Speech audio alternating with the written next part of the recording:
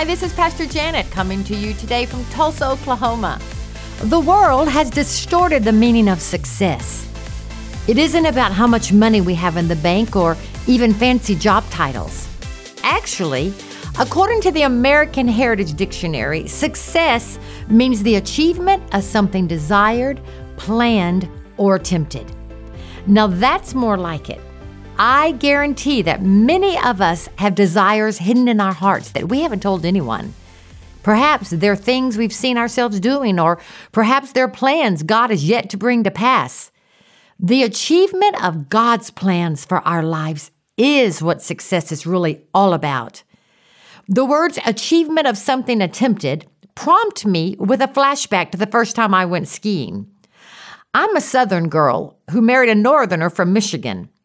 And it wasn't long after we were married that a couple of his friends invited us to go skiing. As Mark and his friends headed out to ski, I suggested I would watch for a while.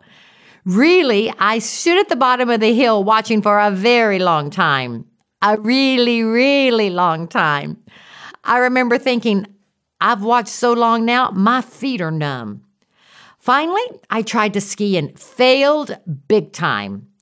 Let's just say it wasn't a pretty picture. The instructors may still remember me. They told me, skiing is so easy. Just grab hold of the rope, stand up, and it'll pull you up. I thought, well, I can do that. So I grabbed hold of the rope, but somehow my body ended up over the rope. It dragged me up the hill slowly enough that all the people behind me were piling up. It was horrible. Even my husband acted like he didn't know me that day. But I informed him that I was from the South, where we enjoy beaches with our toes buried in warm sand. Skiing was not for me, and it wasn't even a pleasant memory. I had attempted skiing and failed big time. Before long, we traveled to Colorado, where we were invited to go skiing yet again. Oh boy, I thought, not this again. Most people on the slopes acted like they were having lots of fun, while I was thinking, why would anyone want to slide around on a skinny stick and be cold on top of it?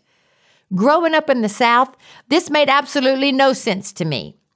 But it's important in life not to be a quitter, so I tried skiing again. That time, it was much better. Now, mind you, I'm not what you would call an expert skier, but I got up the hill and I got down. I achieved something and I was happy. It made no difference to me that it was a beginner slope or a bunny hill, because all I cared about was that I got up and I got down. Success was mine. And if you attempt or reattempt something hard, you'll know sweet success too. If you've let fear rob you of success in an area, admit it. Then tackle it. Whatever it is, you may not become an expert, but you can become successful. I'm so glad you tuned in today. If you're interested in a copy of my devotional, The God Life, go to our website, woctulsa.org.